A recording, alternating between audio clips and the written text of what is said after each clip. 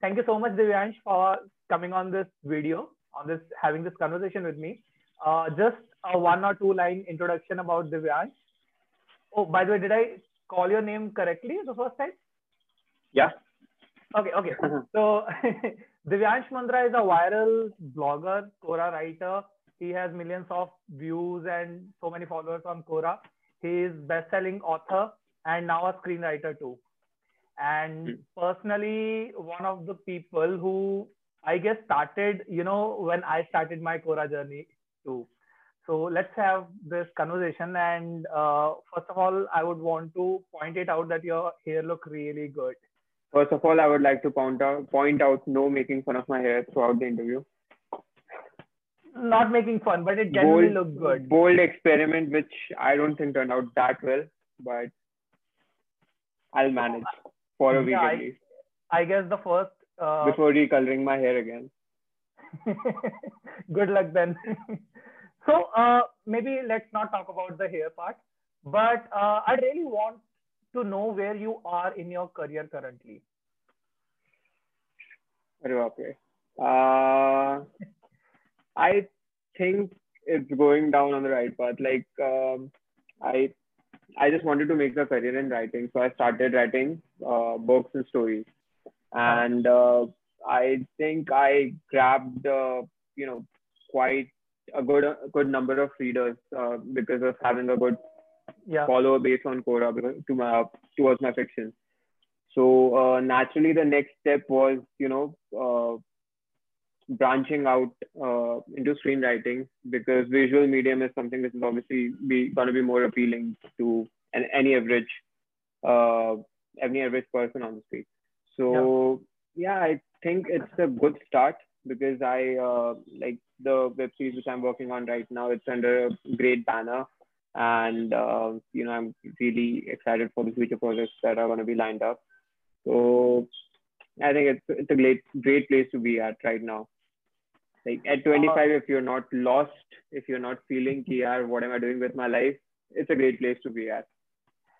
So I actually asked this question to one of my coaches, that I am again I am at 24 and I'm a life coach and I'm doing so many things of stuff.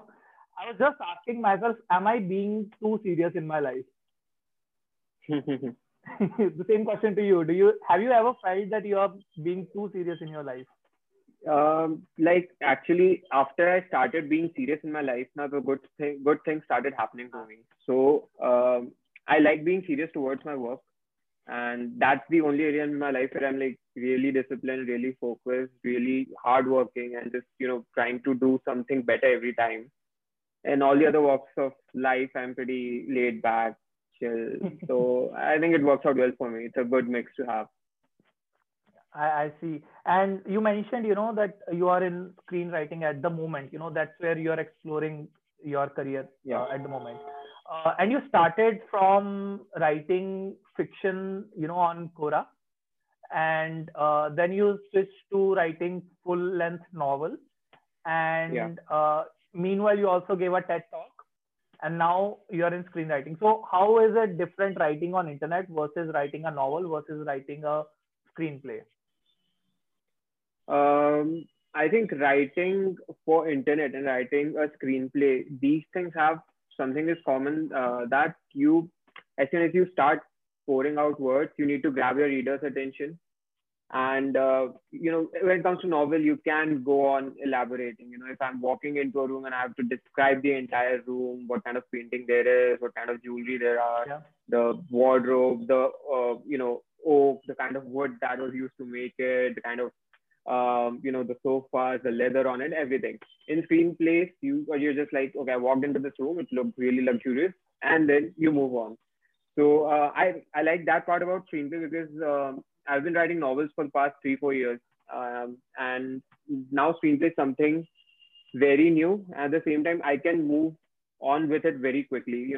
When you really get into the details, it gets boring for you also sometimes. So you kind of start procrastinating, stuff like that. With internet, the thing is that we are living in an age where they are just a click of a button away from going to the next viral meme or the next popular video or YouTube or anything. And to I think I'm blessed that I started writing on Quora because it's still one of the platforms which values text over images Yeah. and videos. So, I experimented a lot writing longer formats of fiction, writing shorter ones. But yeah, I figured that if I write a short story um, which has a reading time of about 8 to 10 minutes, I can Mm-hmm. grab my reader's attention in that point. So it usually happens whenever the final output, which is there, which is a viral story, um, it has been edited a lot. I write longer, then I edit pieces out, and then I rephrase it in a way so that, for someone who's reading it on the internet on his phone, he's going to be glued to the screen the entire time so that he doesn't get bored. And yeah, I think that's where most of my practice came. How do you grab your reader's Yeah. attention?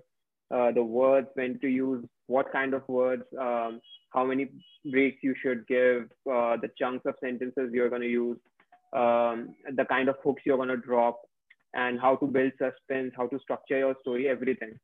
So learned a lot on the internet, and these things are very useful for me when I'm writing a screenplay, Yeah. and it like automatically comes to me. I don't have to sit Yeah. down and formulate ki yaar, essay, then structure, and this and that. It automatically comes. Um, Writing a novel is something which it's more from the heart. So I just go with the flow, whatever I want to write, whatever I feel like. I like writing action scenes. So whenever I'm writing an action sequence or shootout or battle scene or something like that, so then I go all guns blazing. I could be writing that particular scene for 10 days at a stretch. But at the same time, if I'm getting bored, like if you read Secret of the Himalayan Treasure, which was my first Mm-hmm. book, um, I go into action scenes, visual scenes quite vividly. If there are torture scenes, your characters are getting killed or your characters are getting, they are getting hurt in any way. In those scenes, I just love writing, just create a strong villain, let them beat the crap out of your heroes. Yeah. But at the same time, when it comes to the pauses, just the talks, the dialogue, then I just skip past it. It creates a pace for my novel, but at the same time, it's kind of cheating from your own point of view. You're not Yeah. doing justice to the story entirely.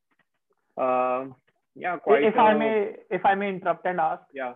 why particularly action scenes? Have you ever, like went deep into why do I really like doing this particular thing, like writing Um, action scenes? I think like because I think during my teenage years and before I started writing on code or anything, so I had this habit of like any new song that I'm going to pick and I'm going to hear it on the loop, I would start create a music video in my head regarding that.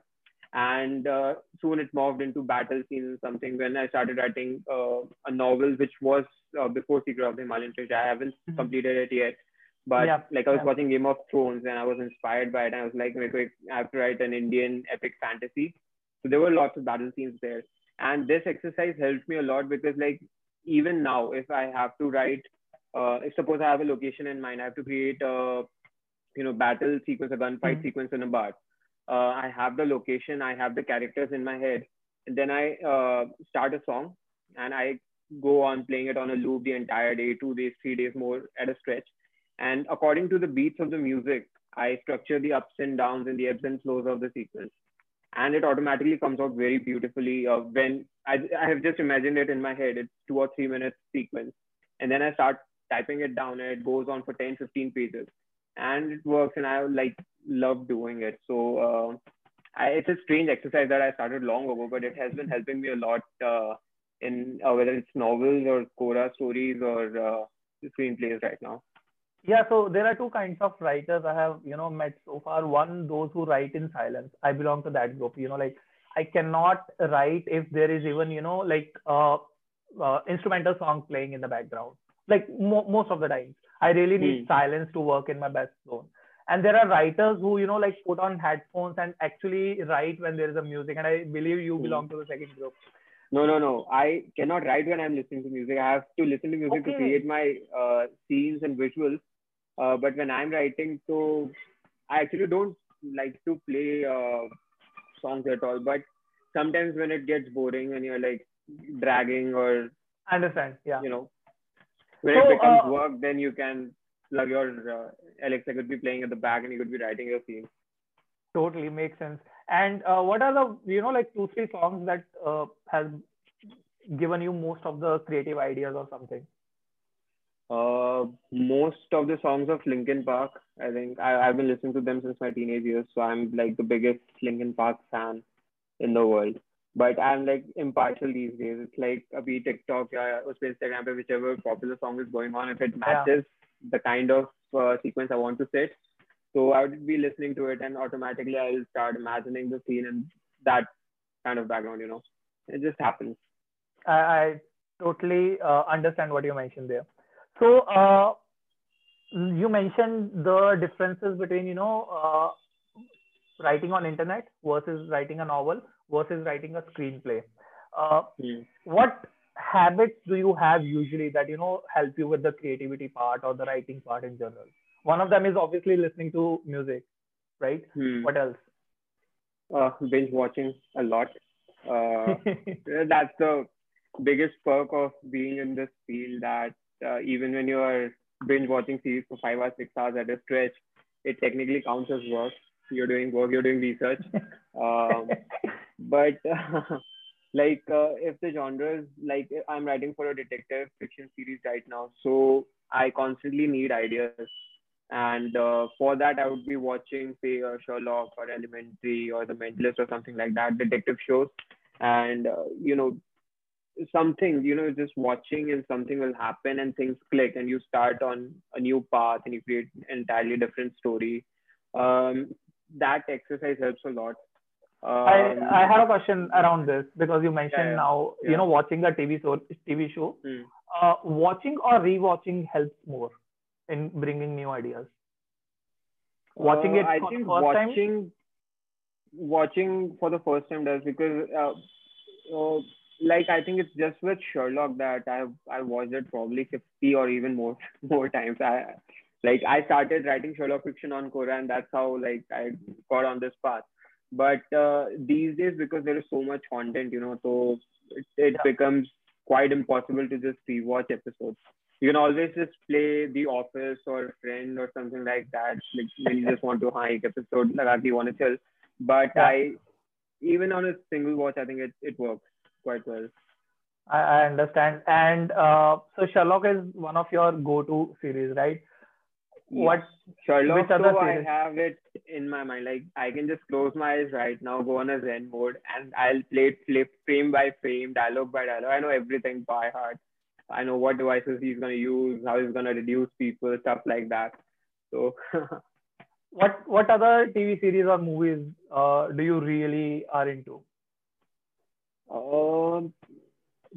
Generally, like when I was writing Gangs of Bombay, I was really into Peaky Blinders, The Godfather, Gangs of New York, these kind of stories.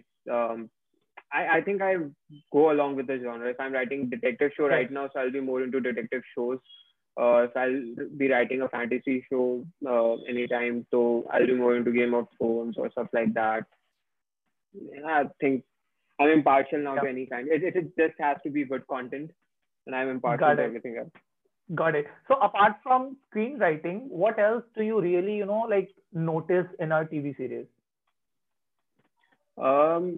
These days, for the past 1 or 2 years, I've been following lots of these series, which so I'm now watching whatever I'm watching from the point of view of a writer or you get into critical analysis.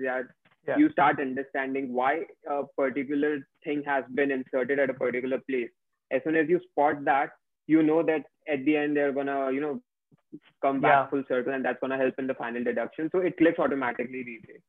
So I think I have lost that just a viewer kind of a mind that I just want to view this and I want to chill. And I literally get dreams. Like 2 or 3 days ago, I got a dream and I was watching The Office in my dream. And I was like, I cannot write anything as good as this in my life. What am I doing right now? I totally understand. It makes things for you, it breaks also. So likewise, you mentioned that you lose the ability to watch it just as a viewer, and I believe that's what has happened with me as a like online writer. So whenever I'm Hmm. reading something, I start deducing, okay, this is where the person added some emotions. This is where he's Hmm. creating a plot or something. So I totally understand. Uh, and who's your favorite director? Christopher Nolan, obviously. Paul Thomas Anderson. There are many. Martin Yeah. Scorsese, Steven Oh, Spielberg, all the greats. David have you? Fincher has been amazing. Yes, yes. Have you watched any movies by Denis Villeneuve? I don't know if I'm pronouncing his name right. Excited for Dune. Excited for Dune. Arrival and Arrival was Enemy. best one, I think. Arrival was Yes. something that it really blew my mind. Taking something of the alien thing, which hasn't done a lot, and just Yeah. going it, going with it in a whole different direction. That was wonderful.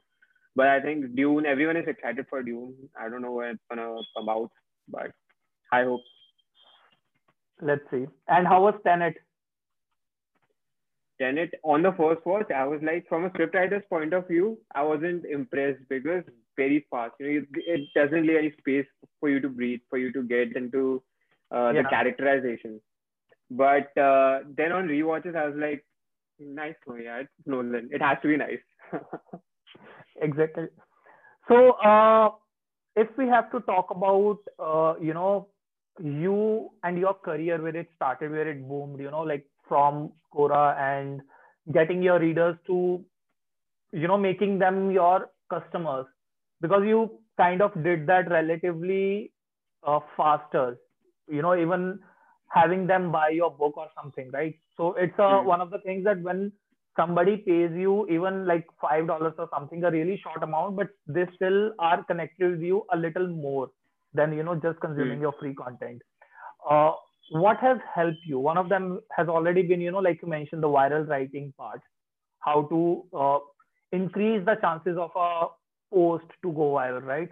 What else was there? Were you doing some experimentations across the platforms that help Yeah, you? yeah, yeah.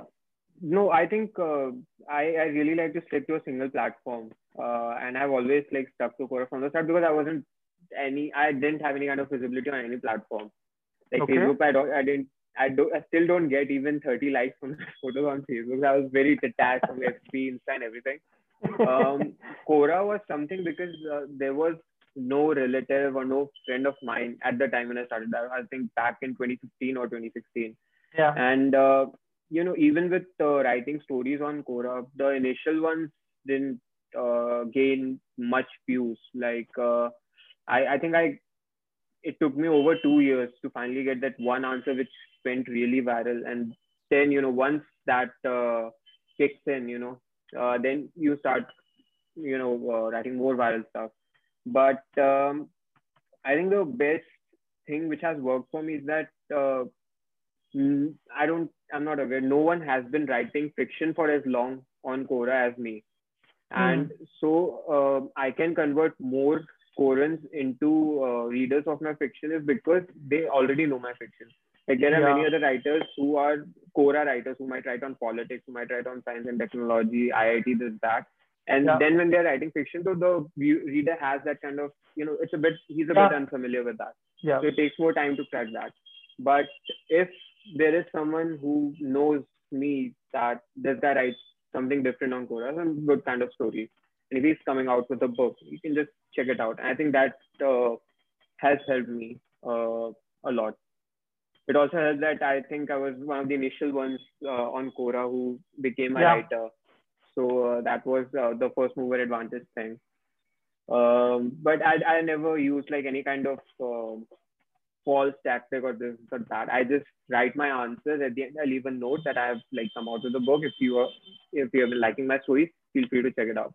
And so there's this genuineness. People are not like यहाँ बस promotion कर रहा है.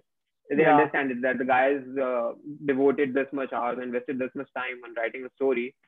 He's come out with a book. Let's check it out. So you have been active on Instagram and YouTube as well, like recently maybe. Yeah. For how long have Hmm. you been trying to, like going on Instagram, YouTube, and other platforms too? Oh, YouTube, I think I started during pandemic only, last year May, Okay. and I haven't been like in the initial months I was really devoted, but then I got the web series gig, and then Oh, I couldn't yeah. devote that much time to it. Instagram is something that I just you know I like it. I'm not there for like increasing my For the following lulz. or anything. It's just it's fun, just whatever you want to post, wherever you want to post. There's that. Uh, one single thing that has helped you a lot in your career. If you point out, like this very thing has been a Hmm. great contribution to my career so far. Readers, readers.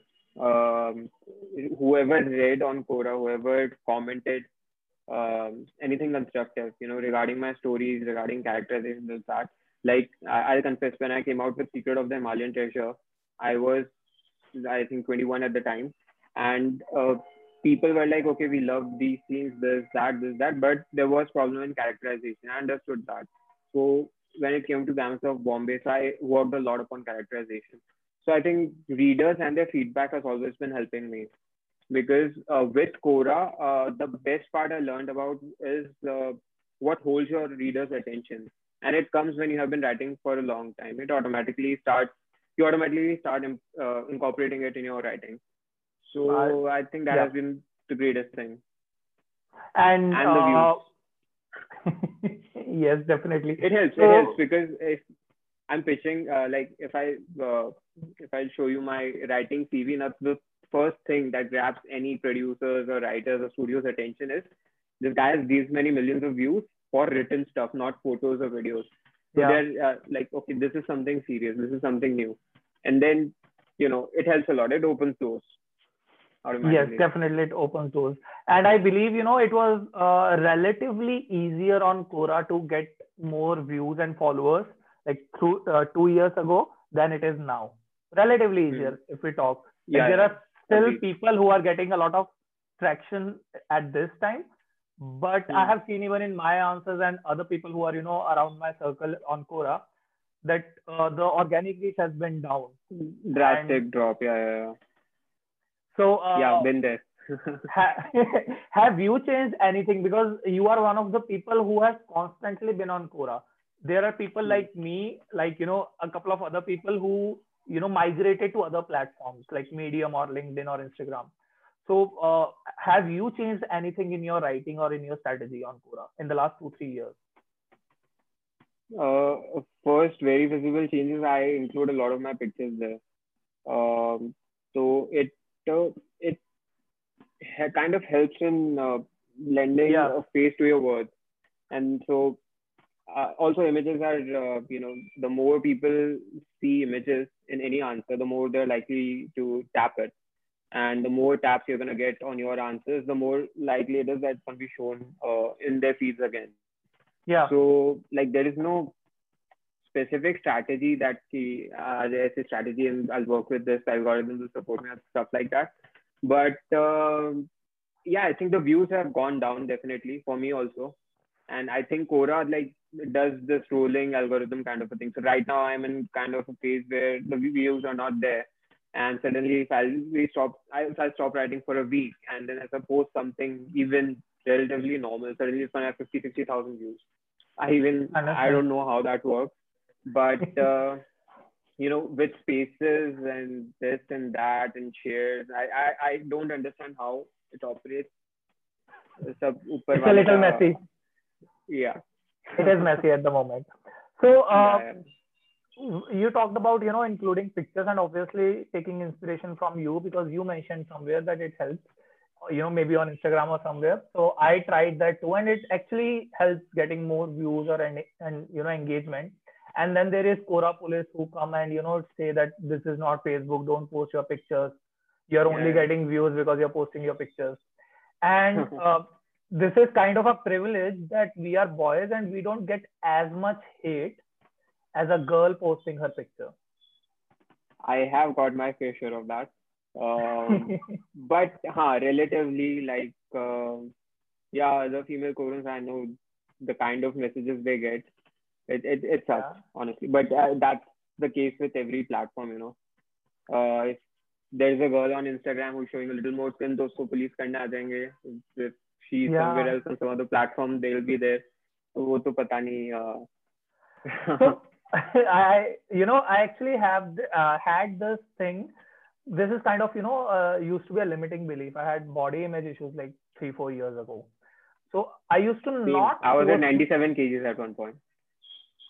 Goodness. I was there. I was not too overweight, but my girlfriend made a really offensive kind of comment, in one of the moments where I was, vulnerable. So that stuck with me. I was not too overweight, maybe 5-10 kgs only, but it hit me hard. So anyway, what I tried was I stopped posting my pictures on Facebook, Instagram, wherever I was online. And I, just gave an excuse that I want people to connect with my writing more instead of my face. And I want to be anonymous or something like that. But slowly I started posting pictures and I saw, that it's, if you have a decent looking face, if it helps, why not? So have you ever felt that kind of way as well? Like if I have a decent, if I have a good looking face, why not use it in, in the answers or wherever? So I think like if you see this page Humans of Bombay, there is always pictures, and then the picture catches your attention, and then you go and read stuff. So as a writer, your primary motive is to get as many readers for your writing as you can, right? If your face is helping, it's good. If it's not, then also it's good. So like still on Quora, some of my most viral answers, they don't have my face or any kind of picture only. It's pure stories, right? And then there are very many viral stories where I have used pictures also. So I think like I don't know exactly what goes on readers' mind, but it like right now, if I feel like adding a photo, I add it. If I don't feel like anything, I don't. But I know that the more, not the more, but if you incorporate images in your answers, in your stories, definitely it's going to help getting you more traction, more visibility to your answer. And that's actually your ultimate goal, to get as many readers read your content as you can. I totally agree to that point. Too many fishes in the sea. You have to be the bigger one, by hook or by crook. Yeah, and I have actually given this advice to a couple of female friends, who were trying to write on Quora or who were already writer on Quora. So I, mentioned them that if it helps, if if your face can make your answer visually appealing, like why not? What's the harm in it? Yeah. Like you draw a boundary. If you are comfortable in it now, so there is no problem. If a writer does not want, if like many writers who are very like sacred and protective about their work, they're like, no, I should only be known for my words. So Yeah. but it's online. You have to be realistic. You have to understand that if image is going to help getting you the traction quickly, that reader base quickly, there's nothing wrong with that, So I believe in this philosophy. Has been working for me. So it's personal. Yeah. It's up to the writer, whatever he or she wants to do. Exactly. So you also mentioned about your weight loss, right? What was the scale? Where did you go? And where did you start? I was at 97 kgs, and I come from a Marwadi family. I like my dal batis and laddus and everything. And then I was at 97, and my dad just casually remarked, up to 100 touch karke aana, score a century at least. I was like, nahin, kuch bhi ho jaye, I don't have to be a centurion. So eventually I started working out, joined the gym, walked a lot, diet control this, that. With time, it came down quite well. Anything particular that helped you? Controlling my diet. I don't know. If I start eating sweets, I get fat really quick. So I stopped eating sweets. I stopped a lot of junk. Worked out, gym, cardio, running. It happened. So there's this dialogue from Ye Jawani Hai Diwani movie. The moment it starts, the first scene, Uh, so Deepika Padukone is opening, an album, and she's, saying that word that memories are like sweets. You cannot just open the box and have one. All right. Inspired from Forrest Gump. Life is like a box of chocolates. Yeah, Tom Hanks. Okay, so I believed, because I've been working out for the past 2 years, 3 years now, and because we were on the same topic, I also wanted to share this only one thing, that maybe, like we romanticize the idea of magical things or secrets a lot. And what I found is the very basics work a lot, like have calorie deficit diet a little bit, and then, like work out every day, eat clean, Yeah. have protein, and all those, the basic kind of stuff. Hmm. We also have, this kind of a Hmm. thought. Especially when it comes to weight loss, there is no magic. Learned it the hard way. Look, if you're just on your bed dreaming and binge watching and eating stuff, you're not going to lose your weight. You have to get off. You Exactly. have to start working out. And how much time did it take for you to come to a weight where you were satisfied, that, okay, I'm at a good weight now? Yeah, it happened. Like I wasn't really like keeping a tab on the months. It took me about, I think, 6 to 8 months when I got at a very decent stage. Then I had moved to Mumbai for the first time in my life. Mm-hmm. And like if you come from a small town, you've always been raised by your family. You have your food on your table every time. Then you're in Bombay, and suddenly your sleep pattern is all over the place. Your eating pattern is all over the place. You're living with your friends, chill kar rahe ho, this, that. Yeah. Suddenly it's 2 in the night, and you realize you don't have dinner. You open kitchen, there's nothing there that you can eat. You have to literally starve yourself. Then there's so much walking and running and local train, this, that. So it automatically, brought my weight very, very down. Like I Oh. think I got to 67. That was my lowest in the recent 3, 4 years ago. 30 kgs almost. Good stuff. Yeah. Is it, like personally talking for you, is it easier for you to follow a diet when you're away from home, or is it easier for you to follow a diet when you Like are at I, home? this new year, I took like since the new year, I haven't even had a roti till now. And Oh. and no junk, no roti, no sweets. Like it's the strictest diet I've been on. And mom is at home. अभी there is quarantine. I'm at home. I know mom आज बस पोहा चाहिए. Mom will हाँ ठीक है poha. Mom, I need upma. Awesome. Upma. So I think it's better here. Bombay में it gets crazy. I I can't totally manage my diet. understand. Yeah. And what was the reason for you to gain the weight? Was it just because of the environment, because everybody was eating a lot of junk, or did it have any emotional impact or something?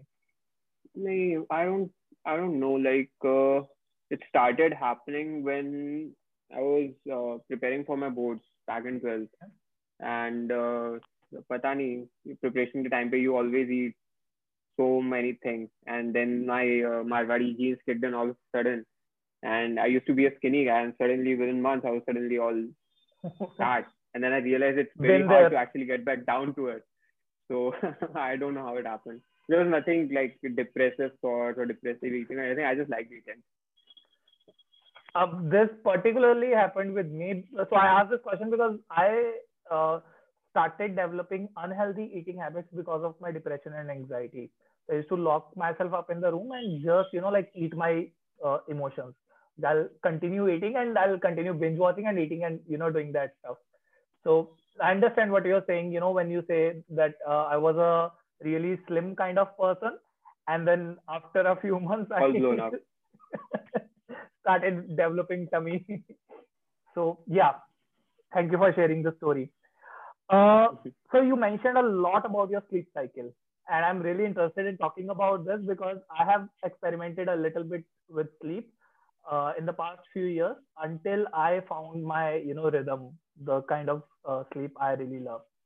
So tell me, what is your sleep pattern at the moment? Oh God. I like last night I slept at 12:30 I think. Then at 3 my dog woke me up. and I haven't slept since then.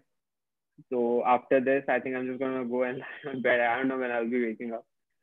And my sleep pattern, it has been all over the place. It's mostly biphasic. Matlab, I sleep for 3 hours, 4 hours in the night, and then get a 2, 3 hour during the day because my work allows me to have that kind of a sleep cycle. Yeah. But when I moved to Bombay for the first time, I developed insomnia. So I could barely sleep for 2 to 3 hours.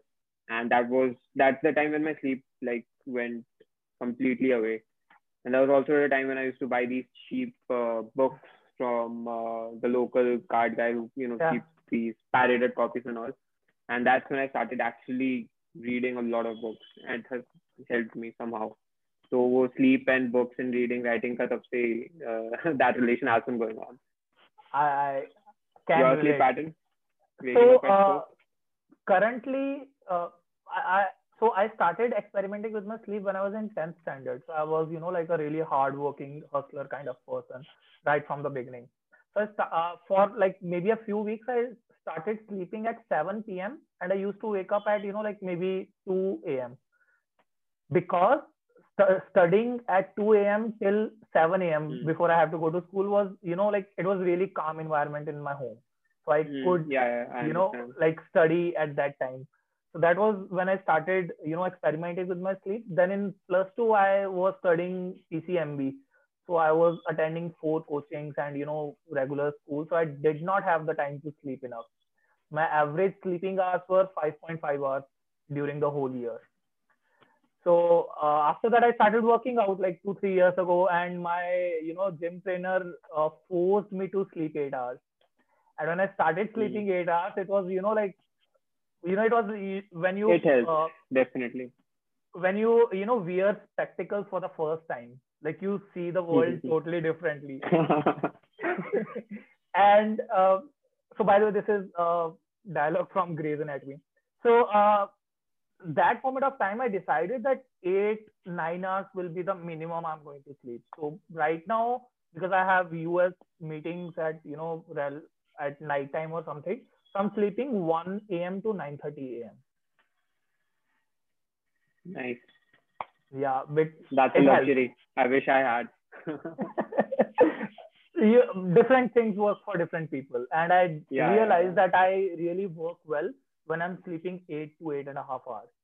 And I usually cannot do, like I cannot even sleep in the middle of the day. I tried, but it doesn't work for me. So, have you tried any other sleep cycles, like intentionally tried? Intentionally, that has never happened. It automatically kicks in, automatically goes out. I never like, when you feel like sleeping, when you wake up, acha ho gaya. So there's this concept, so when I was going through, depression and anxiety and really low phase in my life, I went through therapy, and there was a moment when I started feeling, what, I can take care of my life. So the first thing that I tried was, controlling my sleep schedule. So what I started doing, I was in college then. So I started sleeping at 10 p.m. in college when, like everybody usually wakes up at 11 p.m. and start texting. That's when the sleep pattern actually goes for toss. So what actually happened, I avoided so many dramatic conversations just because I used to be asleep at 10 p.m. and I started waking up at 4 a.m. So I used to be a night owl, and I deliberately started working to be a morning bird or something. And it helped me, be more flexible. So now if I have to, like let's say for next 1 month, I have to sleep at 3 a.m., for the next 8 hours or something, I can do it. Like within a few days, I can switch to that kind of flexibility. So I guess that helped me a lot. Coming to you again. You mentioned about your dog, and I saw his really, really lovely Instagram reels and pictures. Have you always been a dog lover, or it started recently? Yeah, I've always loved any kind of animal. As soon as long as they don't have 8 legs and they can't fly, I can love them. But like my mom never allowed us to get dog, and we always wanted to have a dog in the house. Now because Corona happened, we were all there. Bache bade ho chuke and everything. So He was like, "No, okay, let's have it."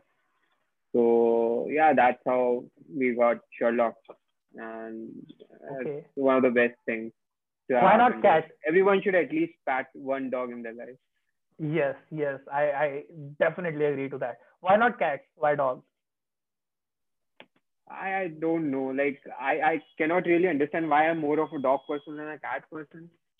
Like cats are okay as long as they're a bit away from me, as long as they're not scratching me. But then I was wrong about dogs also. I thought they're just cute, bubbly, and you can just hug them and sleep. And my dog is like, he has to bite my hand the entire day. He has to scratch all over me. He has to be that attention grabbing sort Yeah. of person in the house. Like, no, if no one is around him, he'll just bark the entire night, entire day till someone comes and pats him. He's like, "Oh, tu hi hai. You are the best dog in the world." And So I have a female dog, a bitch, and she's more of a cat, like than a dog. And I'll explain. She needs attention, but in really short spans. Like after, so then she's indifferent. so she comes to me in my room when she doesn't want to be bothered, because she knows that I don't like disturb her a lot. So she comes and she sleeps on my bed throughout the day. And when she needs attention, she wants to play, she will go to my sister or my mom. And she knows Hmm. like my mom will give her her food. She go to my mom whenever she needs the food. But whenever she does not want to be bothered, she just came to my room and sleep on my bed. So I have seen that she's more of a cat than a dog, than a typical dog. But yes, you definitely need to, I'd use the word need to have a dog, or have a cat, have a pet. It It really teaches a lot. changes your Before you become a perspective. before you become a parent, it teaches you parenting. I totally agree. My dog does not Gives eat on wisdom. her own. Yeah, I have to feed her, actually from my hand. Yeah, yeah. So, how did your TED talk happen? I saw it. It was a really amazing TED talk. You mentioned about your Thank Quora you. journey, how your viral Hmm. marketing went. How did that happen? That like the guy who was heading their committee at IIF Indian Institute of Foreign Trade. They have their own clubs. So the club which handled TED Talks, um, the head of that committee had been a Quora reader for a long time, and I had briefly interacted with him. Also, he has helped me in a previous version of cover of Secret of the Himalayan Treasure, designing and everything. So we were in touch because of that. And then, like, before he even got to that college, then he got to the college, he got in the club, and he became the head. And then, yeah, one day he just texted me, "Do you want to speak at TEDx talk?"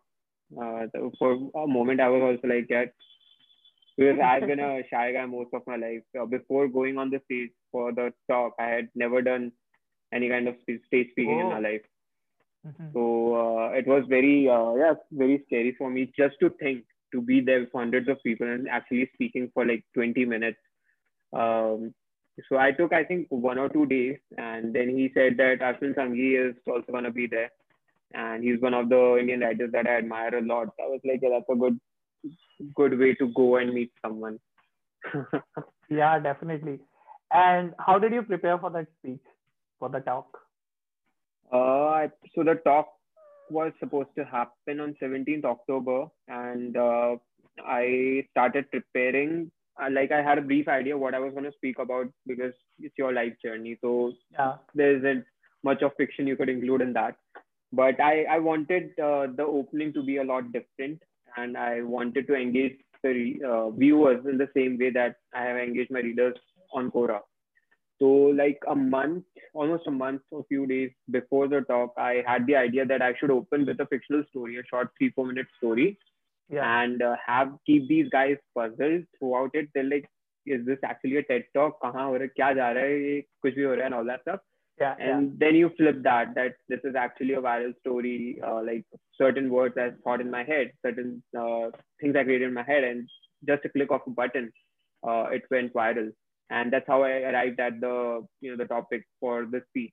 So I think I started preparing 1 month before that, and I did I think two or three, you keep the camera up before the mirror and you stand and you actually speak. And my words weren't coordinating with my hand, my eye movement wasn't there. I was like forgetting a lot of stuff.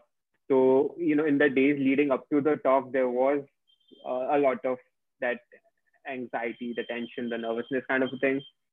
And then my flight from Mumbai to Delhi got delayed by about 5-6 hours, and I arrived at the hotel at like 5 in the morning, when I had thought that I'd go there at 10 and I'll sleep through the night. Then in the morning I will prepare, but because that flight delay, everything else got pushed back.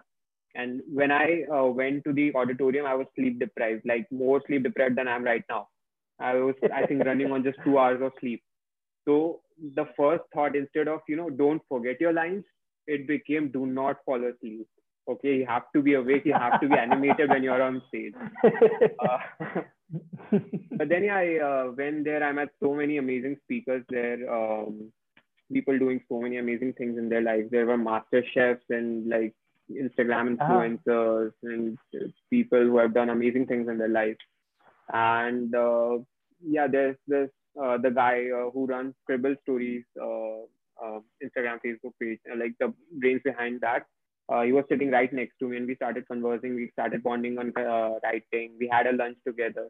So it became very friendly, There's this Instagram influencer, Yogasini. So I connected with her on Instagram before going there. Then we spoke there, and then we became friends, stuff like that. So, helped a lot in networking, which I had not thought of. And then I met Ashwin Sanghi also, and I got his autograph. I was the first one to rush in because I was the speaker. So these guys allowed me, पहले आप आ जाओ, बाकी सबको हम line में wait करवाते हैं. So I went there and we spoke for 5-10 minutes. We spoke about marketing only, marketing books, and how important it is in present day Indian publishing scenario. Marketing is everything right now in terms of books. So I gained more insights about the entire thing, and it was an entirely different experience than I had hoped. And the talk went amazingly. I did not forget anything. I skipped 1 minute of stuff, but I didn't realize that I skipped that, and it came along nicely. So everything worked out. Got it. Had you taken any, kind of coaching or training about how to speak on stage? No, nothing. I just see actors doing this while I'm binge watching stuff, and it automatically comes to me.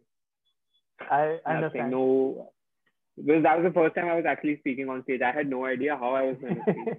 And I was literally so tense about my like words and hand-eye coordination and everything before going on stage. So every time I recorded myself before that, I was like, this is definitely going off. This is not working out. Look at how other TEDx speakers are speaking. You have no right to even be there. But I don't know. Maybe I think it was sleep deprivation. I just went on stage. I was like, nahi, sona nahi mujhe. Everything else is fine. And it worked along quite well. So, what you mentioned just, the self-criticism part. As creatives, I have felt that this is a really, really common part of our life. When you hear that voice inside of your head saying, you don't belong here. You are just garbage. Why are you even pretending to be something you are not? How do you deal with that? Because you are like 100% in a creative career at the moment. With me, it's different. With me, it's like if I'm seeing a Nolan movie. I remember when I first heard the announcement of that Nolan's gonna make a movie on space travel or time travel. Interstellar was the first announcement who I saw, and I had a very good time travel story in my head back then. And this is before Secret of the Himalayan Treasure. This is me at 19 when I had no Quora, no books, no screenwriting career, nothing. I was like, nahi yaar, Nolan, nahi, ye main ko karna chahiye. So I've always had this thing. If I'm seeing something very good, I'm like, yeah, I should be doing that. I should be writing something like that. So that thought never comes to me ki, yaar, I'm probably a fake. That's something just I'm doing this or that. With me, it's that I see the best of stuff, Hollywood, Bollywood, wherever it is. And I'm like, I should be doing that. I should be writing stories better than that. And it automatically, like, I think helps evolving my stories also. Like for the past 1 or 2 years, I've been actually studying movies, actually studying scripts, downloading it. The Social Network is one of my favorite movies, and Aaron Sorkin won an Oscar for that script. So that script, the first 10 pages, it's just a dialogue sequence between Mark Zuckerberg and his girlfriend, just front, Mm-hmm. back, front, back, front, back.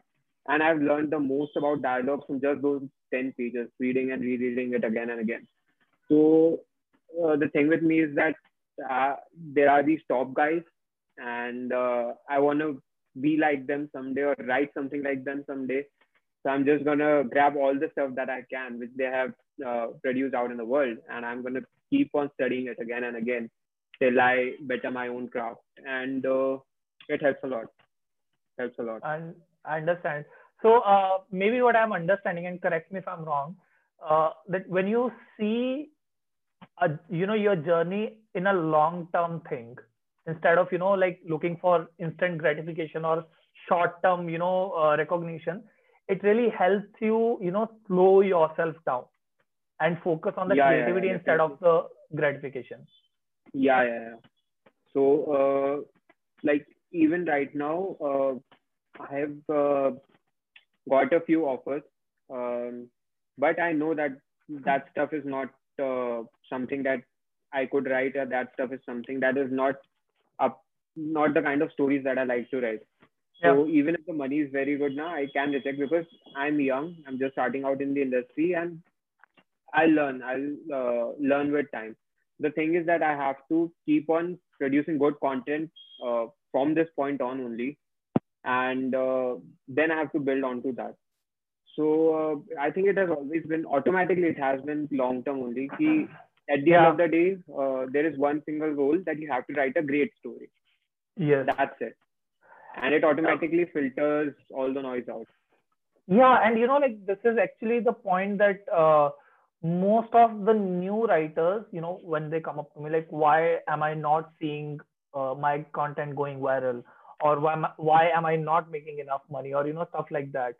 And I totally believe in the statement that I made, that if you look at in a long term way, like if you're looking at in a 10-year graph, you're probably going to see really great results. But if you're looking Hmm. at in a maybe let's say 4 month graph, it might not give you really good results. That's true. So I'll just go a few minutes back, and the thing that you mentioned during your TED talk, you did a little bit of networking, you connected with other people, and you also talked a lot about marketing in India, about Hmm. self-publishing, or like normal publishing books. Uh, what exactly did you get out of those conversations? Like, what should authors be marketing in India, or what needs to be the strategies in today's time?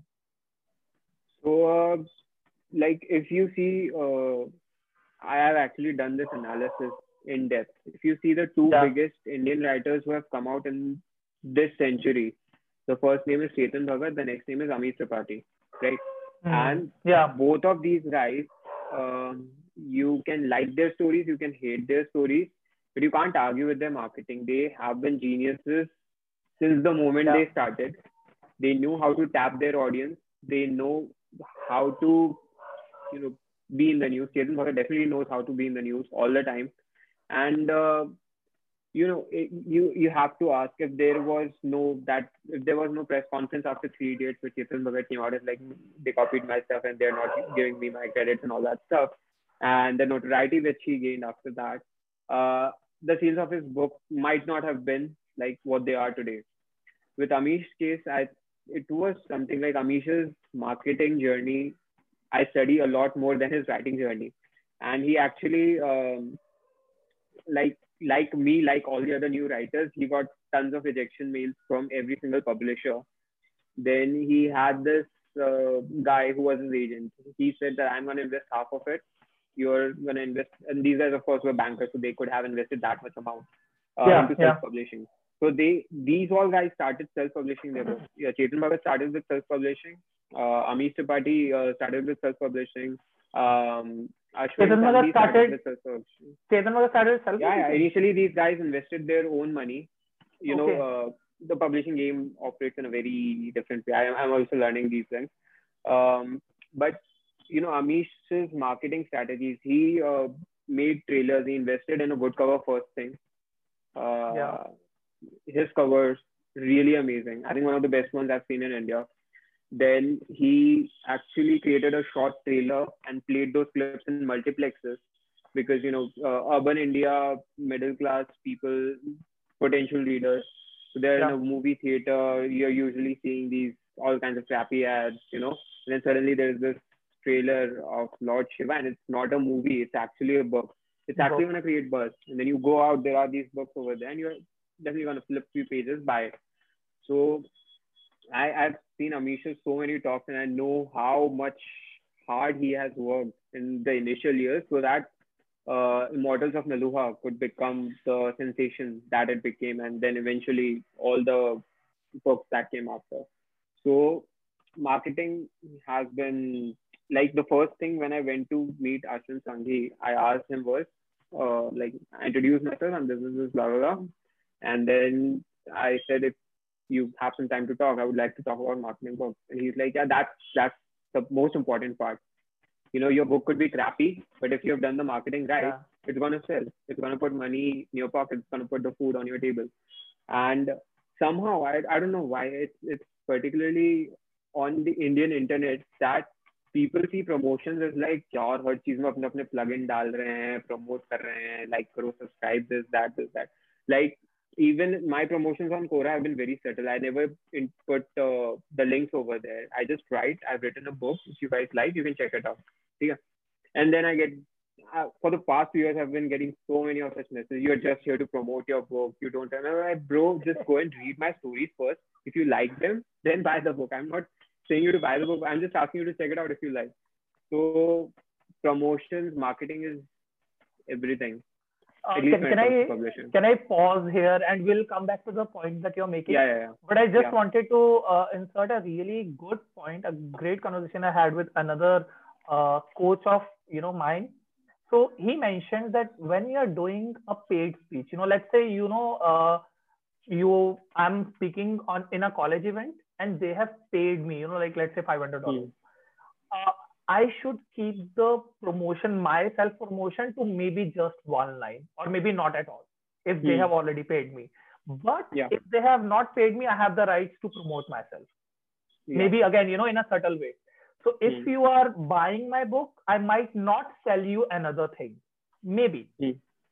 But if you're reading me on Quora or Medium or, like LinkedIn, where I'm posting for free, I deserve to promote myself. Agree. And the thing is that, with that I completely agree because I've been doing the same for so many years now. But even with people marketing their products on Quora, if you look at it, if they're just there to market stuff, people are not going to trust them. People automatically evade that kind of crowd. With me, it has always been genuine. I'm always like, Korans, you guys gave me everything. You like my stories. Now I'm coming out with a book or I'm coming out with a web series. If you like, you can check them out. I just tell them this much.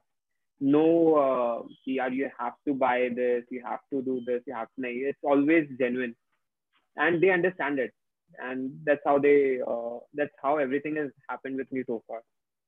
I totally agree, and that's what exactly like how I have been doing things. Writing a really good answer, like promoting almost zero links or anything in the answer.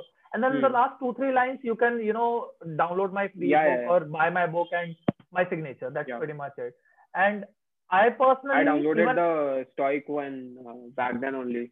I saw that one only, your banner. So it works. Thank you. It works. If you're genuinely interested in someone's writing, you're actually going to go and check it out. So as a reader or as a writer as well, I don't see any issue in, like when you promote anything in the 1 or 2 lines. Even if it's at the top or at the bottom, I personally don't have any issue. So coming back to the point where you mentioned, the self-publishing scenario, and I actually wanted to talk to you about personally because I know you have done enough research, and all these interviews are kind of, my cute attempt to bring on people and ask them personal advice. So, what is the current traditional or self-publishing scenario in India? In one word, bleak. Okay. In many words? Because like in many words, the thing is, if uh, someone is starting out just like me, like when I came out with Secret of the Himalayan Treasure, I had no money and I had no intention to ask my father to, just Yeah. pay Yeah. a lakh, 1,50,000 rupees just to get my book out and see my name on the book cover. I didn't have that. So I had the luxury because I've been writing on Quora, so I could utilize that following. That's why I went through that channel. But with self-publishing today, it's that there are these big pages who are great with search engine optimization. If you just type self-publishing now, that's what you're going to see. I'm not going to take names, but I think you know what I'm talking about. And they Yeah. offer packages 1 lakh, 1,50,000 just to get your books out. And this is something the vanity publishing scene is especially this big in India only. In West, you have to get an agent and then they're going to sell your book. Otherwise, they don't even entertain your script. India में पैसा जिसके पास है it's their raj. Yeah. So if you are if you can pay 1,50,000 rupees to get your books out, good. But you have to have at least like 4 to 5 times of that budget to market your book, because just because you're not going to invest that much amount just so that you could see your name on a book, right? It has to sell, and for it to sell, you have to market it. Yeah. And the vanity publishing houses, they say that we invest so much in marketing, we have these, that. No one is reading those little paragraphs in newspapers anymore. No one is Yeah. caring about book launches anymore. I saw a TED talk by one of the senior commissioning editors of Penguin India, and she said book launches are dead. There's no point, because you can instead just invest 5,000 rupees in promoting it on Instagram, and you're going to get Yeah. more eyeballs instead of a book launch and getting these reporters Yeah. and paying them to write reviews in newspapers. All the reviews that you see in newspapers, it's likely that they're fake. They're paid for. Yeah. Yeah. So it's just entire scene has been very, very mixed. The entire publishing scene in India. Of course, if you are at the top level, if you are an Amish Tripathi or a Nashwin Sanghi or Chetan Bhagat, it's you can get very readers. So it's the cream, which is getting all the readers, all the money, very good money at the top. At the bottom, at the middle, it's just a spine. There's no money, not much money you can make. And Okay. so like you have to sell at least 2,000 copies just to make it to bestseller list. If you're selling 10,000 copies, you see the national best-selling headline, national bestseller. So that's if you sell 10,000 copies, which is very less. You can barely make a couple of lakh rupees from that. Amazon bestsellers, so it's all entirely different. Yeah. What do you say? Algorithm. It's algorithm, plus it's very people put it in categories which are totally deserted. So even if you sell 2 copies, you can become a bestseller in like herbs and spices or something, some obscure category. And then when you're marketing your book, you're like Amazon bestseller. That doesn't work because you just sold 2 books. And I learned it quite differently, because when I came out with Secret of the Himalayan Treasure, I had no idea how bestseller lists work. And then one day I get a text that someone was checking out, and it's saying number 9 in the top 10 selling books on Amazon. And even I was like, I've sold just about, I think at that point I had sold 600 or 700 books. And I was like, actually you need tens of thousands of books to get into bestseller list. But I think that was about 2 weeks after I published Himalayan Treasure. And yeah, I think I had sold 700, 800 something books, something like that. And it was selling at number 9 in the top 10 list on Amazon. So then I understood how it operates, Of course, I got it. Like if someone looks, I was reading this book, How to Get Published in India, by Meghna. It's a popular one. It's a popular one, Yeah. So there is an important statistic there that 90% of the authors who are getting published in India every year, they fail to sell even 2,000 copies. Oh. Right. So you cannot make a living just by writing books, or you cannot make a decent living just by writing books. So like right now, screenwriting pays very, very much. quite high. So writing books and the entire royalty thing has been a very good side income for me. So it's something very good to have on the side. If you have a job, do not leave your job. And your idols did that, so you are also going to do that. That's not. And this is coming from a guy who left who dropped out of CA career and chose writing field. It gets hard because at times, there's a lot of uncertainty. So it's something very good to have on site, even with the self-publishing thing.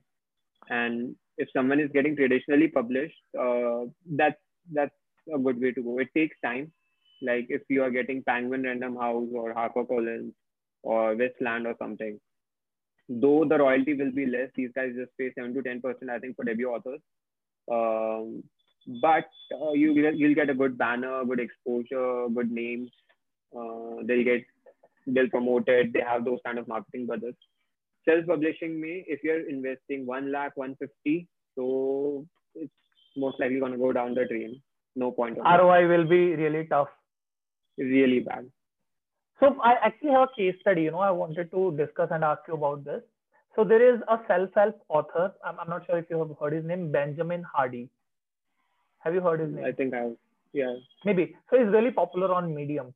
And what he did, so I've been writing on Medium maybe for 2, 3, 4 years now. Okay. He has like 100,000 people on his email list.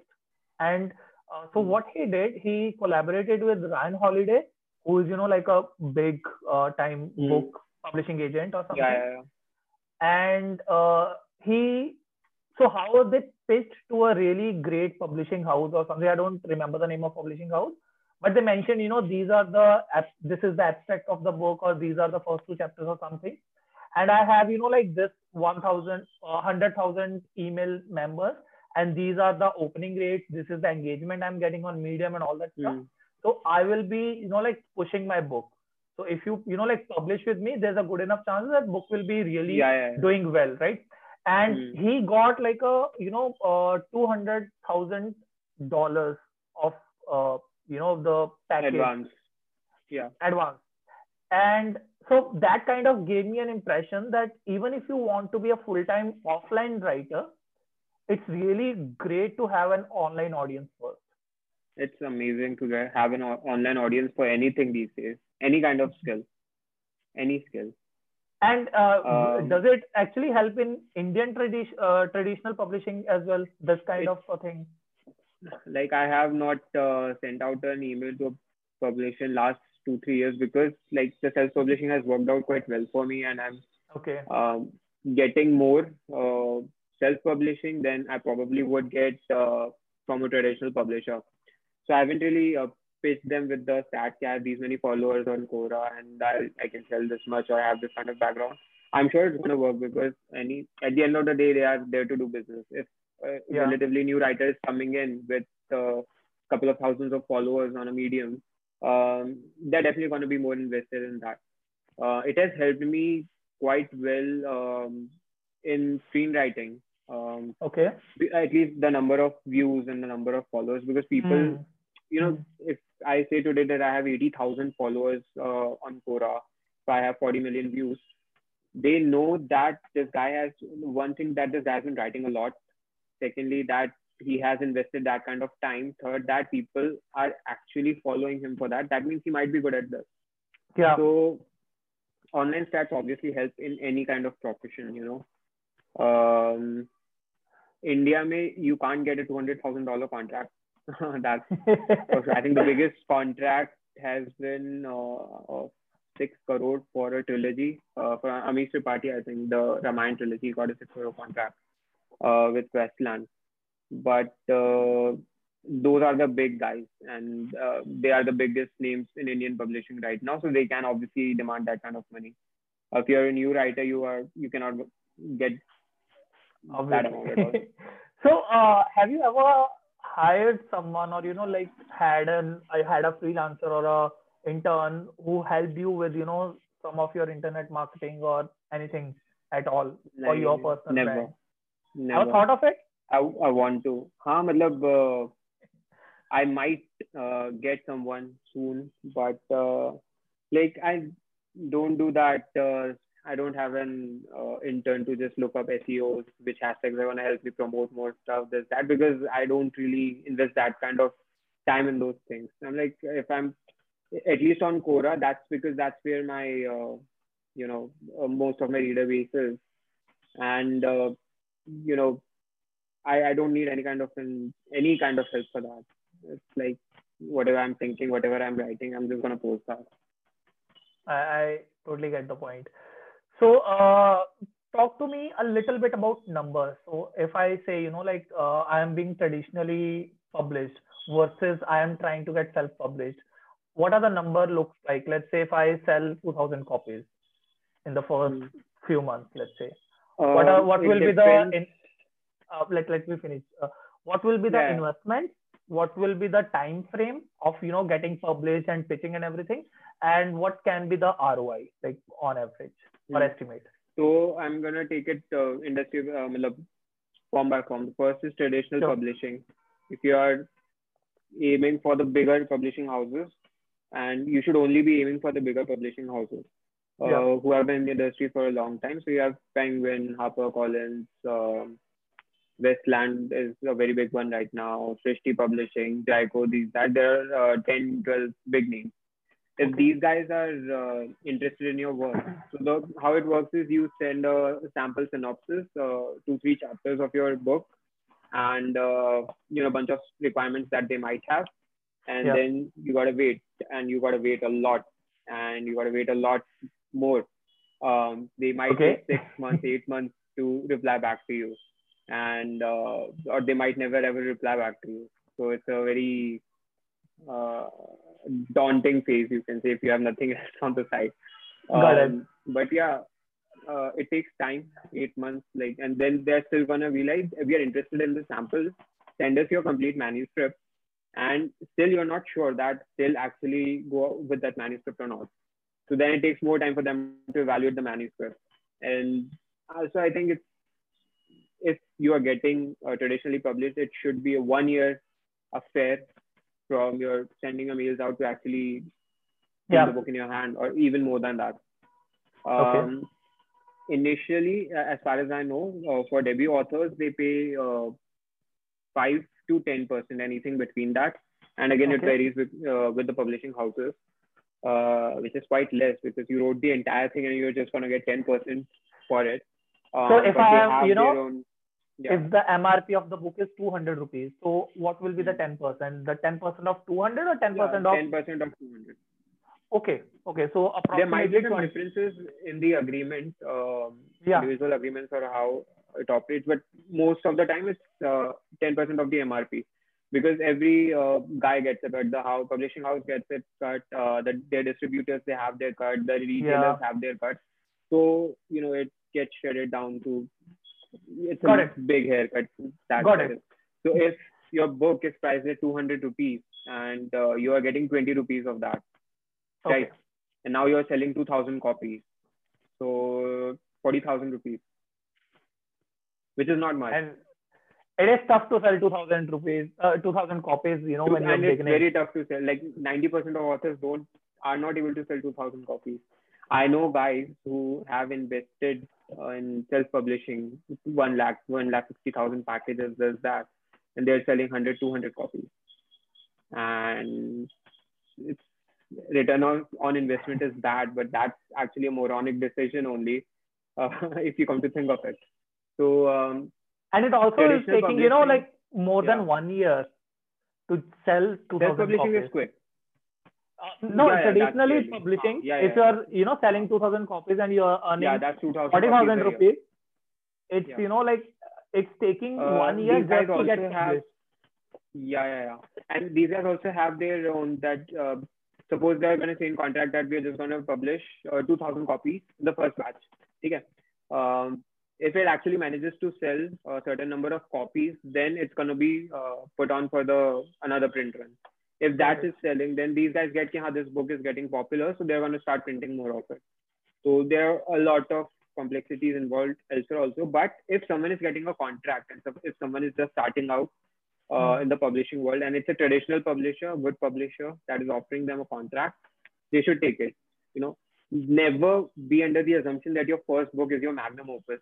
It's not. It's not. It's a continuous thing. You know, someone cannot just be satisfied by writing a single book. When it comes to self-publishing, it's a mess. Like I have been involved with self-publishing, and I went with Become Shakespeare. Their quotes are comparatively less. The print quality is good. The revenue share is good. So I went with them. And it has been a good experience for me so far. Then I'm also big on Amazon KDP. Most of my readers are, reading their books, reading my books on their phones, on Kindle apps. And that has been a game changer because KDP offers you 70% royalty, which is huge in comparison. Yeah. And so even after the taxes, if your book is say priced at 100 rupees, even after taxes and everything, you are still going to get 57 rupees out of that. Yeah. Right. And if you're selling 2,000 copies of that, you can imagine the margin is quite high. Yeah. There are lots, everyone is there on KDP. So if you can like distinguish yourself and sell those numbers, there is much more royalty from Kindle Direct Publishing than your other publishing routes. So how important does it become, to understand Amazon ads when you're targeting KDP as a income source? I'm not aware because I've never used Amazon ads. I just used Quora to promote my books. So I've never invested in that, but I think it's going to help. Amazon ads and Instagram ads these days. Two very good places to invest in if you are self-publishing. Okay, thank you for sharing all of this. It's definitely going to help me personally and a lot of people who are going to watch. So much of things to consider when you're traditionally publishing versus when you're self-publishing. And I see James Altucher is one of an advocate. That he mentions, you should try both of these areas, have one book traditionally published and have one book self-published and check out how things are working. And The Martian and 50 Shades of Grey, I guess these two were one of the, biggest banners who went through self-publishing and later on was picked by traditional publishers. Any of the Indian books that were, originally self-published but later on published with Immortals of Malua, the Rosabelle line, Ashwin Sanghi.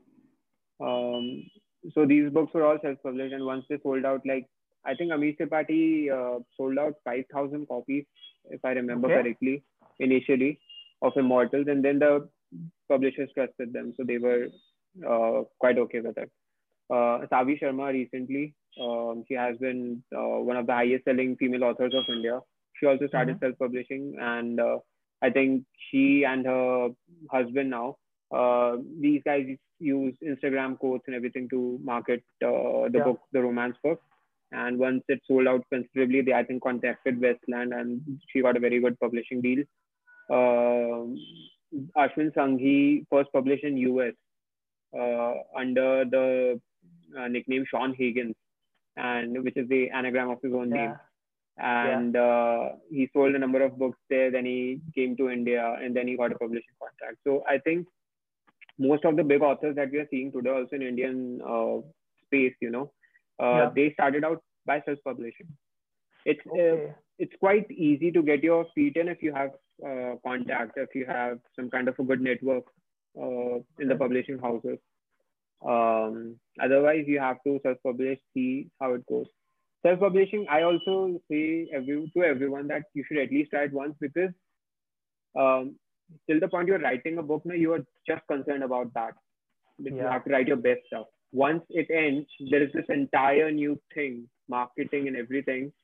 And so then you have to treat it like your own business or your own baby. And then you're going to go out, and then you're going to try new things and explore things. And then you're going to learn the tastes of your readers, this and that and everything. At least one book, self-publishing, everyone should try. It's a must. Yeah. And have you read Rupi Kaur?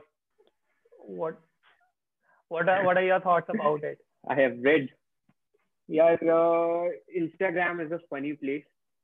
I can just say that. So What she I has, like personally, so yeah. there were, a couple of her quotes that I really felt were, like really, really good. So one of her quotes was, I know, I don't, I forgot, I forgot the exact word, but it, kind of read something that I have had sex, but I don't know what love feels like. Sorry, So it's 21st actually century, our generation. Oh my God. so it's actually such a good word, such a good quote, right? Yeah. But there are some which like does not make sense at all to me personally. So I personally felt she's kind of a either hit or a miss kind of to me personally. What are your thoughts about her books and her writings? So micro poetry works fantastically. Terribly tiny tales, scribble stories. These pages are huge with millions of followers, and there are so many international pages also. And I also write quotes, hoping someday people start sharing them and actually can go viral. So I think a week ago, I visited Ruby Kaur's profile and actually scrolled down till the very end. I was like, what kind of traction was she getting when she started out? And so her journey has been quite organic. If you go on the initial days, her posts, the likes are quite less, the comments are quite less. And so somewhere along the way, definitely connected with people, Indian crowd as well as the Western crowd. And the more you can, it's all about connecting with Yeah, people at the end of the day. You can write pulp fiction if it's connecting and it's selling, then critics can say whatever they want, but it's working for the writer. And Rupi Kaur has become quite big. I think she has published 3 books now, yeah, Milk and yeah, Honey, and then there I think one or two others. yeah. And yeah, she's a bit of a celebrity Instagram influencer in her own right, and so good for her. So, talking about your career, so it's kind of, like my privilege that I have had this privilege that my parents did not interfere a lot in my career. So it was easier for me to, graduate as a biotechnologist and go for a job in digital marketing and then switch my career to, as a habit coach or a life coach. This is kind of a privilege, like specifically in Indian society where your parents don't interfere a Yeah, lot. yeah, How has been your experience with your family supporting your very career? like the most grateful I am because I know ki uh, the moment I told my parents that I was gonna leave CA, I had prepared for that in my mind since the past 2 3 years. Then I finally got the courage later. But so I was doing chartered accountancy. I was a good student. I was clearing my exams. Everything was happening. But obviously, I was dissatisfied because I wasn't interested in it at all. So CA finals is something that is like one of the toughest exams to crack, Yeah, and definitely. it has 2 groups, and I had already cleared my first group. So with just 3 months of studies, I would have become a chartered accountant. There was no kind of a time clock or anything at all, and that was the most rational time to go to talk to my parents. Also, if I was failing continuously, it made sense. Um, but I just one day I felt like, yeah, नहीं हो रहा, अब और नहीं पढ़ना. So that's what I felt, and I thought about it for a couple of days. I summarized the entire thing, wrote it down, my Quora stat, like these many followers हैं मेरे, I have these many views, these many comments. My mom को I'll forward an answer or two of mine and just let her go through the comments because she doesn't read those long pieces of my fiction. So I was preparing them for that, but I was not personally prepared for it when I asked them. And I finally just set them down. I was like, just give me some time to figure things out. Uh, let me see if my writing works out or not. And they were chill with it. Okay. Bas, ho gaya. No drama, nothing. What? And yeah, they said that, take a year off, pursue writing Yeah, whatever you want. If you can find your way, it's good. Otherwise, just come back and give your exam. That's all they had. So that has been the biggest blessing. Family. If your family is supporting, it takes half of the pressure and anxiety and everything away. yeah. You know that they have your back, and if you're doing something good, you're on the right path. They're always gonna be with you. So It's a luxury. It's quite blessed. It's a luxury, definitely. So, yeah, I was just recalling my experiences that they never interfered a lot. I wanted to drop out in the final year of my college. So I did a, bachelor's in biotechnology, BSc. And after second year, I realized this is not where I'm going to pursue my further career. I'm not going to go for any studies in this area. I probably, do some content writing or some digital marketing or something like that. So I asked my parents, let me drop out. Like, I don't need this degree. And, if I'm going to go for a job as well, there's, like, nobody's going to ask me what I have studied if I have, results to show. So that was the only point they, kind of forced me a little that, what, finish your degree. It's okay. It makes sense logically. So it makes sense logically. And like, even with my parents, they were like, one year you have to try. Then if you are not able to figure it out, after dinner. Luckily for me, I think in the second or third month only, I got a job with Star India. And it was a well-paying job. And then Corona happened. I had to switch back out, and then screenwriting happened, and a web series happened.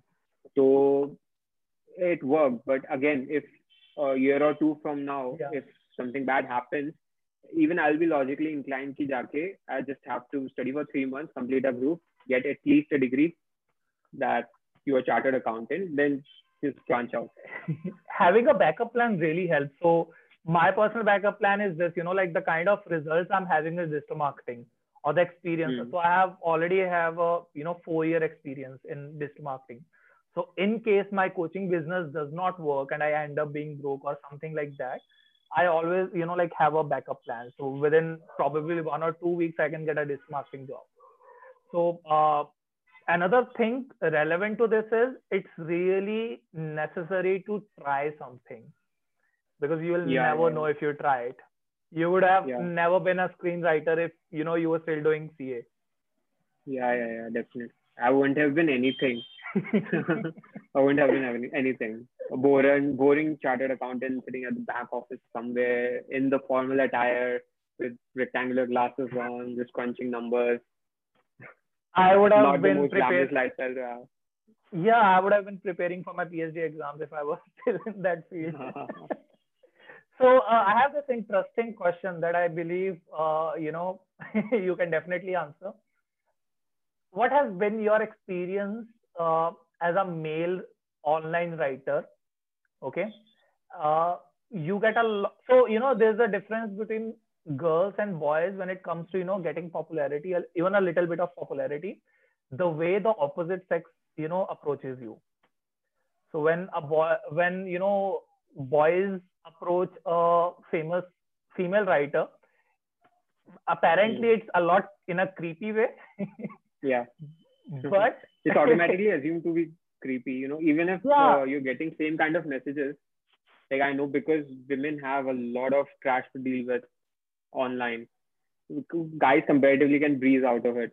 But like, I get these kind of messages from girls, but then there are some which can get really creepy very quickly, and you're like, you question yourself.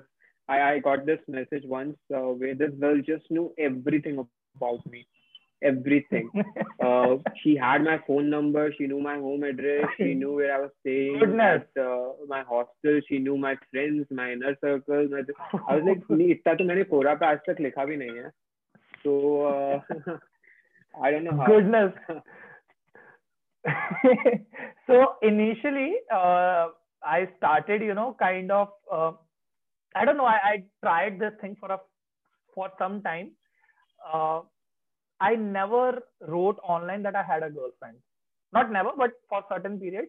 Although I was, sharing some of my experiences with my previous partners. So I mentioned, like partners specifically. And I don't know why or how. I got like 3 or 4,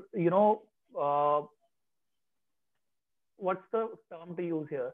Like people asking me out, who were gay. So 3 or 4. For the first 1 or 2 times, I was, kind of freaked out because, the society we have brought up, and I was not I never had a gay friend or something. So initially kind of rejected that kind of, I felt a lot weird and awkward. But then for some time, what I started doing, I stopped mentioning I have a girlfriend.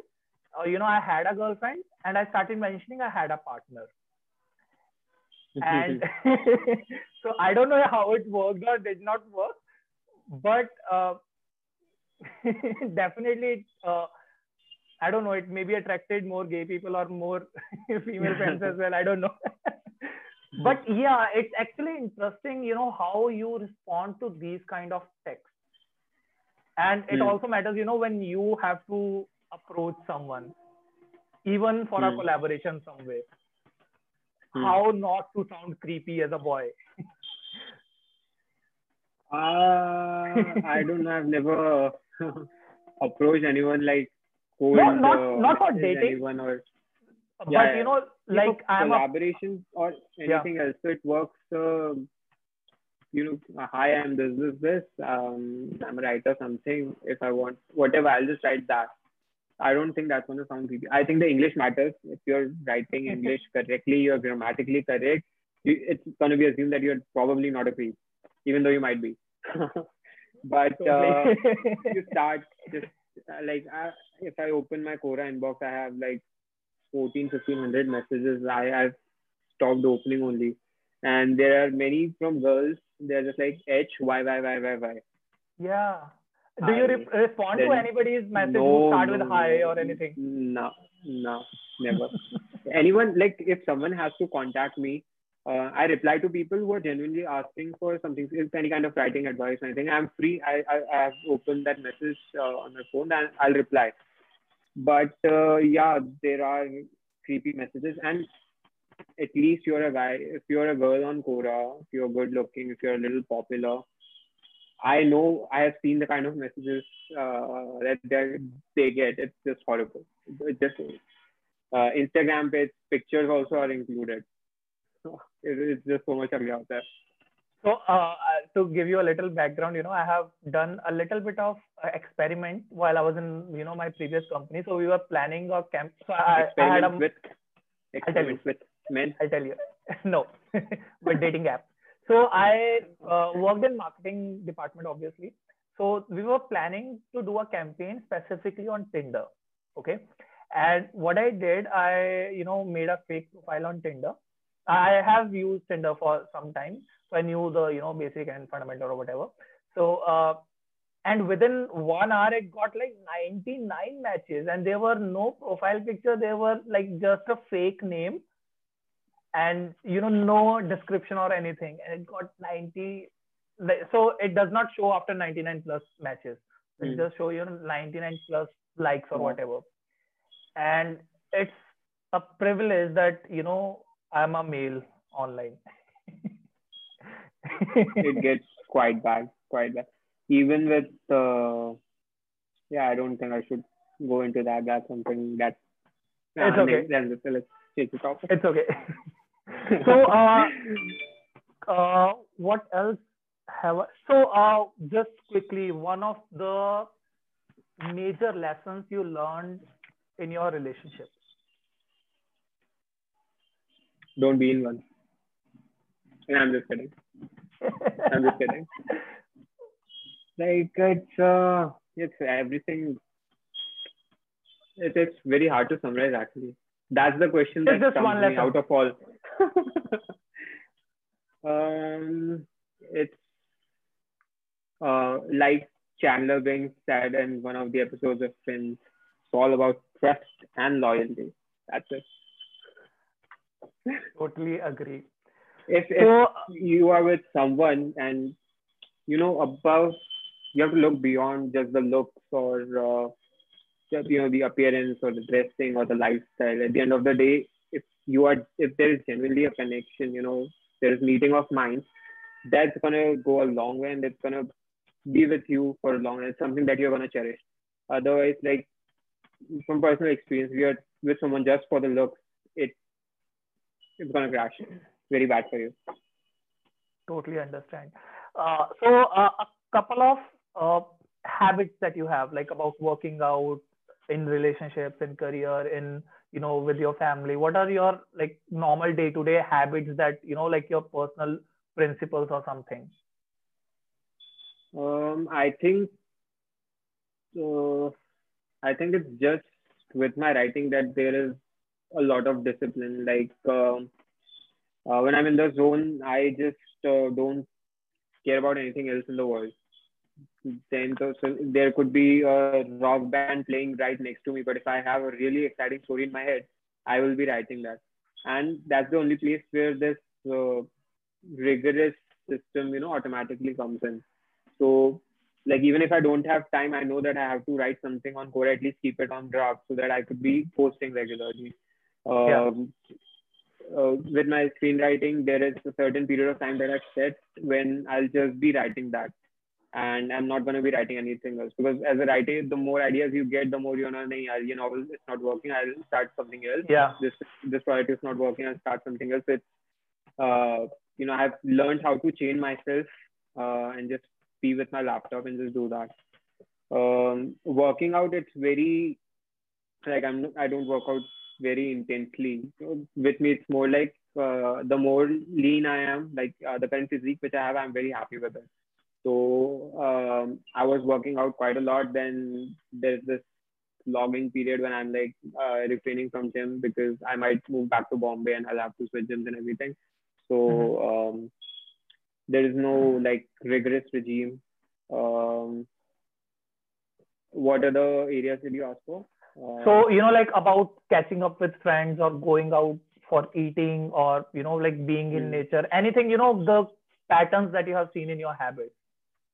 So like pre-pandemic time, I had every Saturday I used to go to a Starbucks and I used to sit there for 6 7 hours and I just used to write there. And that became I incorporated that in my writing routine. Um, Again, if you're living out in cities like Bombay, if you're living in Hmm. Chandigarh, you are obviously gonna go out more. Yeah. There are those cafes, those bars that you Yeah. have to Yeah. frequent and everything. Like my hometown is quite small and not many places you can go to. So, but it has quite a lot of beautiful scenery around it. So I go on these short hikes, and I love hiking. I love mountains, this and that. I recently did a solo backpacking in Uttarakhand and everything. Oh, So nice.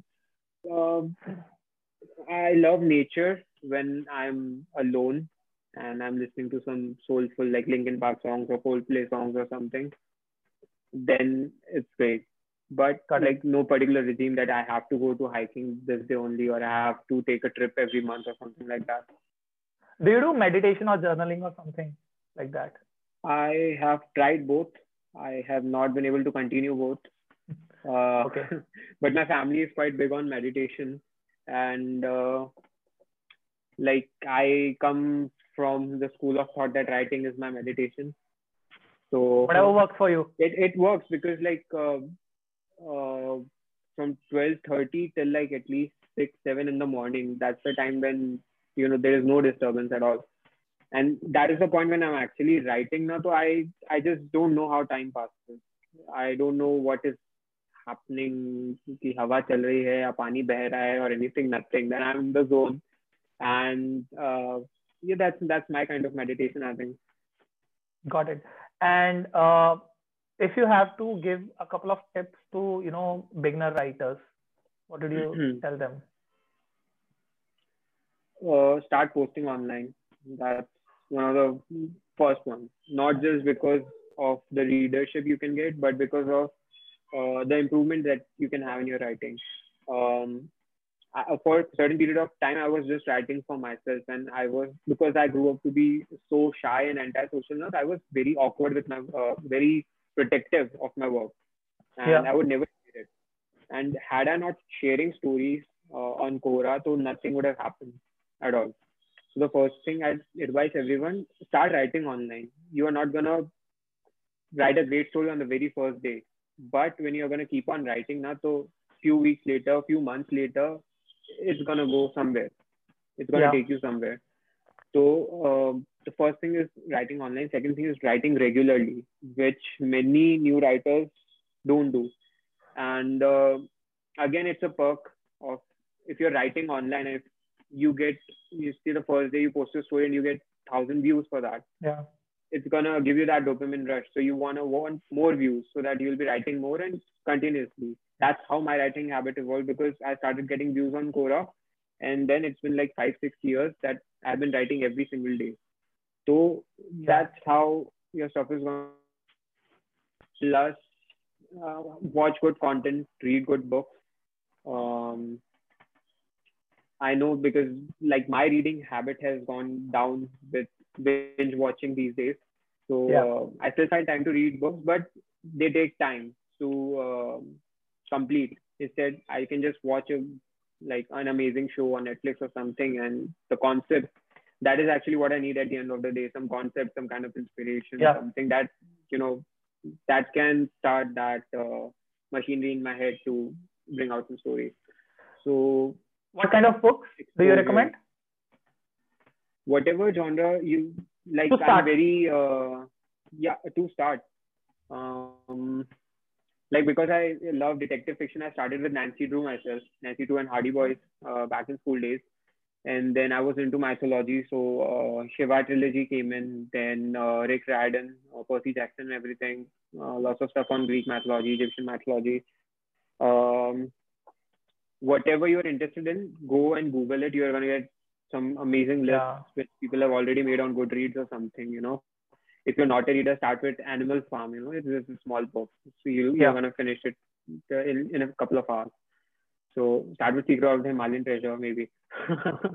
Start with Gangs of Sure. Bombay. So I'm That's going how to you put, plug in.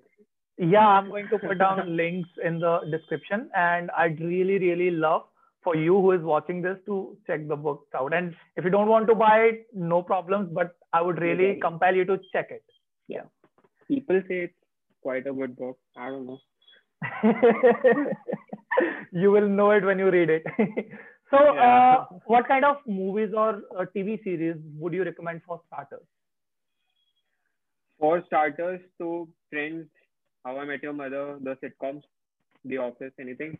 And like, I also recommend them to people who want to improve their English fluency. Because when Yes. you're actually reading, Yeah. hearing the American accent, the British accent, that's when you actually start realizing ki, British and American accents, they are different. Indian accent is quite different, stuff like that. Plus, I recommend them to start watching it with subtitles on, and eventually let it go.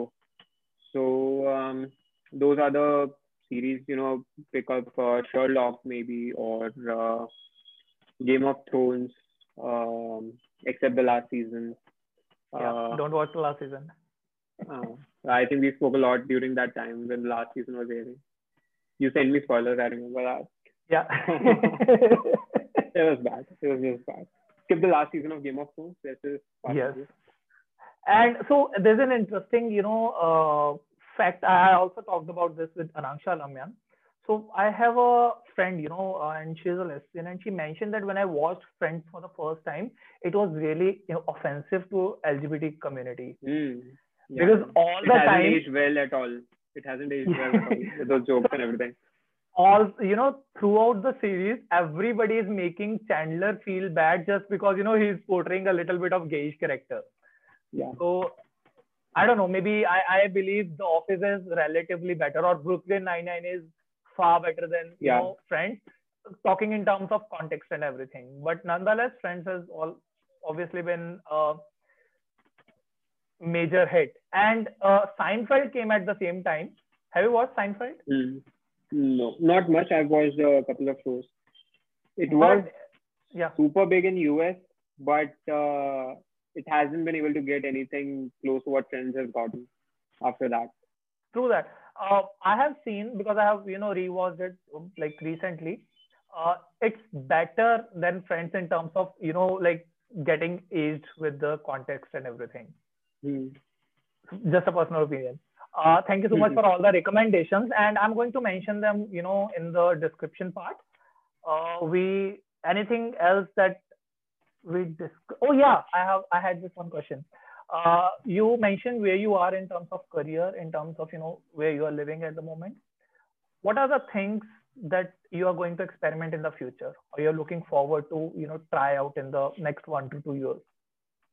At least in the next 1 to 2 year, my personal goal is something to get one of the major, write one of the major web series. Something that if I enter a local train, I can Yeah. see on the mobile phones of all the uncles and aunties sitting over there. That's the dream that I'm aiming for.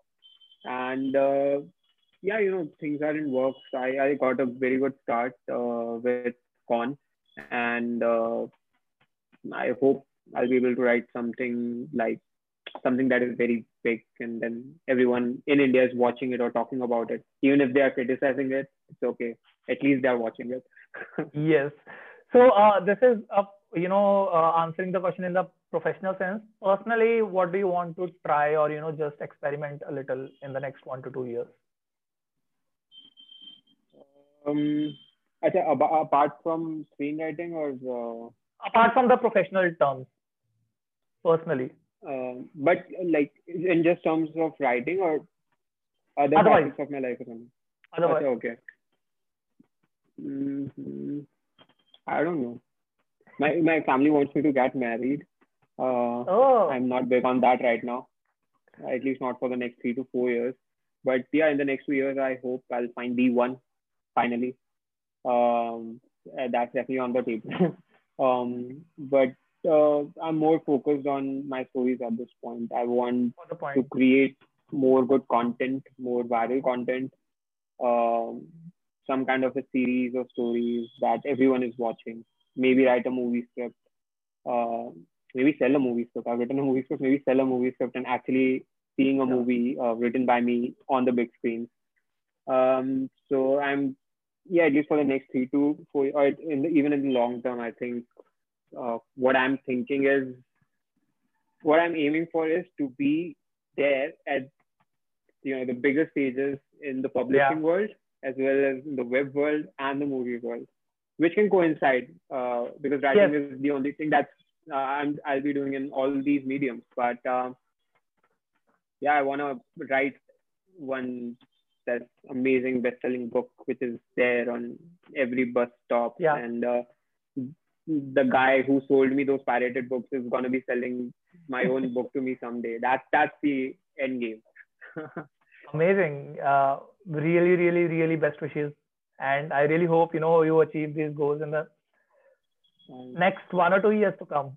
I hope And so too. whoever is watching this, I would really, really want you to go check out Divyansh's Quora profile. I'm going to mention it in the description, and read a couple of his fiction stories. And I can assure you, you'll probably, end up buying his book after reading those fiction stories. And thank you so much for coming on this conversation. We had this candid conversation, and I Yeah, really loved it. loved the last 2 hours we spent here. It's And been let's 2 hours. see. I didn't even Yeah. realize it. So let's see how and when we can, get on this video again. And Yeah, thank yeah. you so much for listening.